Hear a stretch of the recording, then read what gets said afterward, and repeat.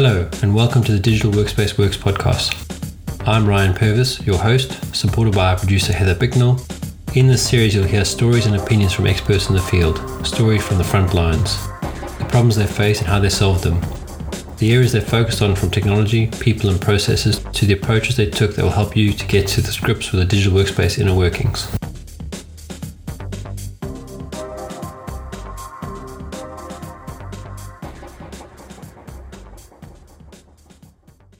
So welcome, Alex, to the Digital Workspace Works podcast. Wouldn't mind just giving everyone an introduction to who you are and who you work for? Great. Thank you, Ryan. Thank you for having me.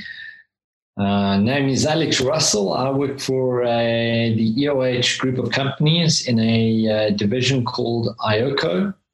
And I work within a line of business of IOCO called Compute and Platform. And I am what one would say a digital workspace subject matter expert. Well, since you're an expert, can you give us an idea, your definition of the digital workspace? Remember, that's just a title, hey? So, yeah, I would say that, a best way to describe a digital workspace is a workspace which keeps you engaged, keeps you productive, and removes the friction that we traditionally experience from non-digital workspace environments. Yeah, no, that friction is a big thing often. With COVID-19 and how things have affected South Africa, what have you seen changing in that regard?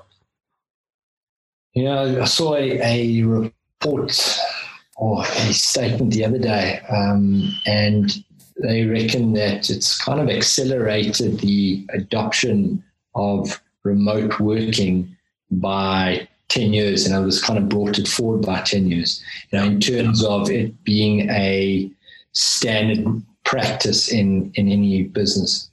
I think historically it was always been an alternative to not being in the office. The alternative to having to get something done, and I really just don't want to get into the office. Where now it's kind of absolutely a way of life. Yeah.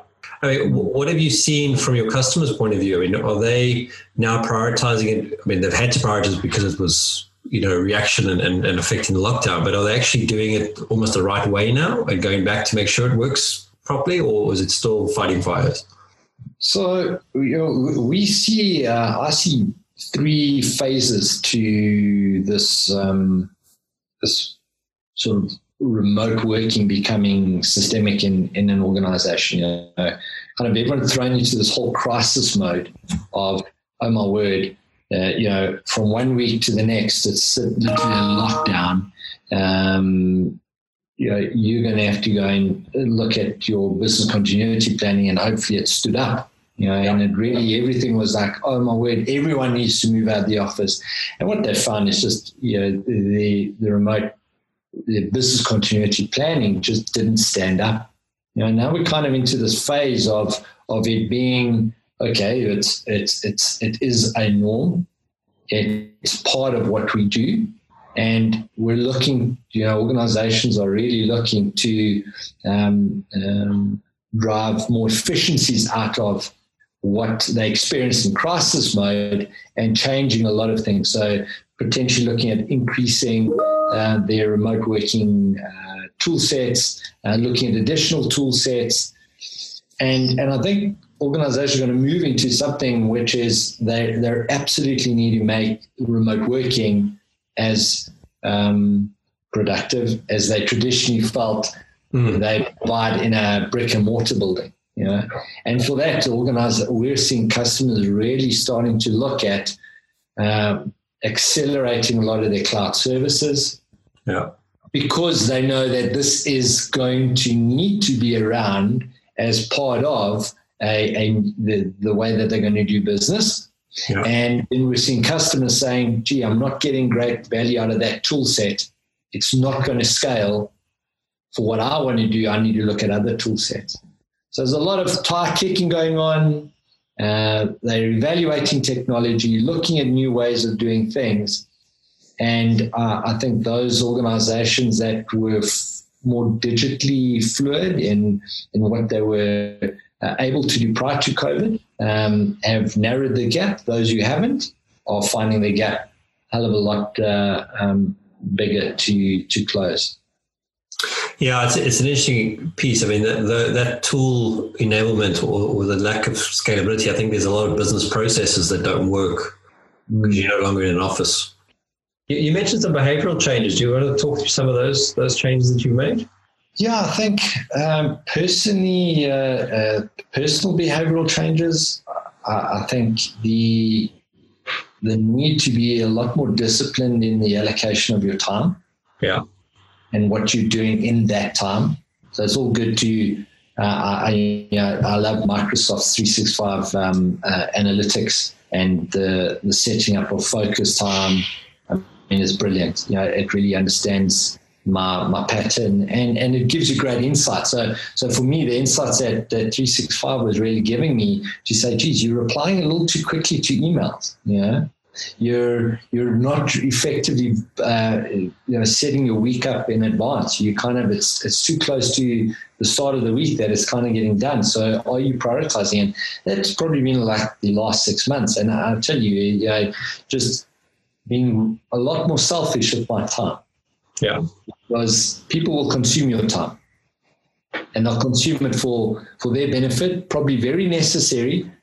But there are priorities and there aren't priorities. And I think that's the most important thing you for personal fulfillment, you need to do. But then again, you need to make yourself available. Yeah. You need to make yourself, because people do need you. People do need you to square things away, so you got to be on top of things. So, I'd definitely say I've become a lot more prudent with the utilization of my time and the allocation of that time itself. Yeah. And then I think one thing that this whole situation has really taught me is we've lost a lot of humanity in the way that we work at. Yeah. Wow.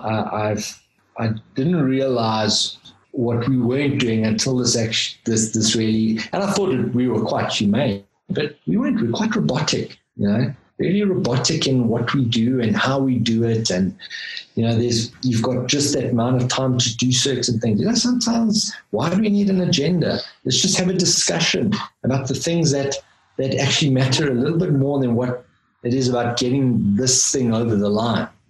And the humanity for me is really hit home, on the basis that I think having digital workspaces will bring humanity back into the way people have freed up time. Yeah, I mean, I think I agree with you to a large extent. I think the integrated working has benefits where you can go and do something with the family, still be able to do a phone call or do the knowledge work you have to get done. But because you had the time with the family first, which you would have had to put off because you had to drive to an office or whatever, and be in an office to be in the office, it mentally probably wasn't doing you any good. Yeah. But now you get that positive vibe from, going, like we go to the beach on a good day on a Friday morning for an hour and a half, and then we drive home, and then the day starts. But because you've been out in the ocean and you've seen all that stuff and you come back, but Friday's a great day. It's just a chilled, you still got a lot of work done, but it's meant to be a good place. So, one thing I've found, and I've noticed from many of our employees, is this like whole employee experience. Okay. What COVID and not even COVID, just remote working, has, we rolled out a Citrix solution to our organization at the beginning of COVID, and we said, geez, 80 users really operationally needed this, from finance to procurement to logistics to sales, really needed the infrastructure to be able to operate remotely. Yeah. Because, all buildings were shut down, but we still needed to move kit around, and we still needed to get things done. I tell you, 3 weeks into our lockdown, we had to go and increase the capacity to 150 odd users. Yeah. On the basis that, what we thought was a solution that stood up to business continuity. So a VPN for, so core users will use our Citrix environment. Non-core essential users can use VPN. And just these technologies, the VPN technologies didn't stand up, didn't stand up to the user experience because of the frustrations that were being built into employees. They just couldn't get things done because the VPN would drop. Connectivity, although fiber is in really every home to a degree, not all our employees have fiber in their home. Yeah. So they're utilizing LTE and that is dropping. Then we've got the great South African energy crisis, and you've got different areas that are just switched off because they need to do maintenance on lines and there's outages. So we had like a few pandemics actually going. And the one thing that we realized, and with feedback from our employees, was it was so different for them when they had the reliability of a workspace where they could just get things done. Yeah. Yes, one would say, if I have no internet connectivity, well, you're not going to do anything, given that as a challenge. But that's the one challenge, not the many challenges that they're dealing with. Yeah. And just the frustration that was building up in our teams to say, I can't process the transaction quick enough, So just kind of moving the goalposts gave us the opportunity to really drive as productive employees remotely as they were inside. Yeah. And the difference we've seen is that, yes, we're getting more out of our employees, but they're not spending as long doing things that they would traditionally do. And having to search, like, geez, well, where's these file share? Which file share is it on? I can't connect to the file share. I don't know, just map it into your digital workspace. Yeah. And we're going to give you don't map your OneDrive there, and there you go. So, we also found that our users' digital dexterity has changed as well. Their ability to understand how to use these tools. Because you can give them everything, but they don't know how to use them. Well, they're not really that beneficial. That's what I was going to ask you. Did you? Because some of this technology has been around, 20 years, let's say, in different maturity levels and stuff. But the biggest problem has been the user adoption of them. And you mentioned sort of capacity doubling. A lot of those BCP plans are always based on a 50% capacity. So it's a thumbs up. Let's just make it 50% because we'll never use it. Yes. And now you're sitting in a situation where you've not only had to use it, but you've had to roll it out to more people than you thought you had to roll it out to. And I think a lot of investment that's been always cut off because we'll never use it has forced a few companies to maybe fold because they couldn't keep up.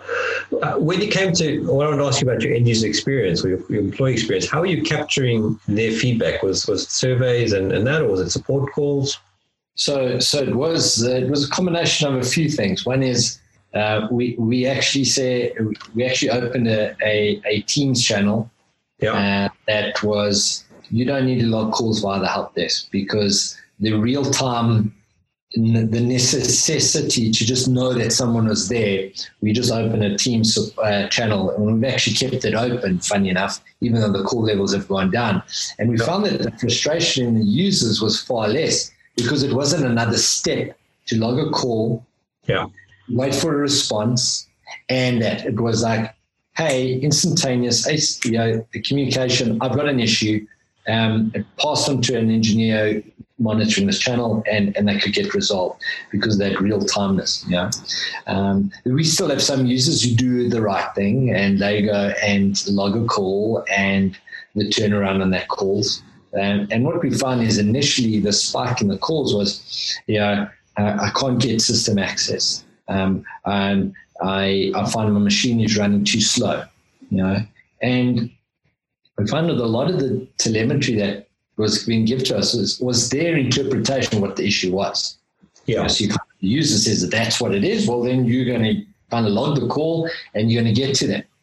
As we started to move them into this digital space, we kind of could bucket to say, well, hey, we're not getting my machine slow. It's like, hold on, this application is slow. Yeah. That kind of helped our teams to kind of beeline to exactly where the challenge was.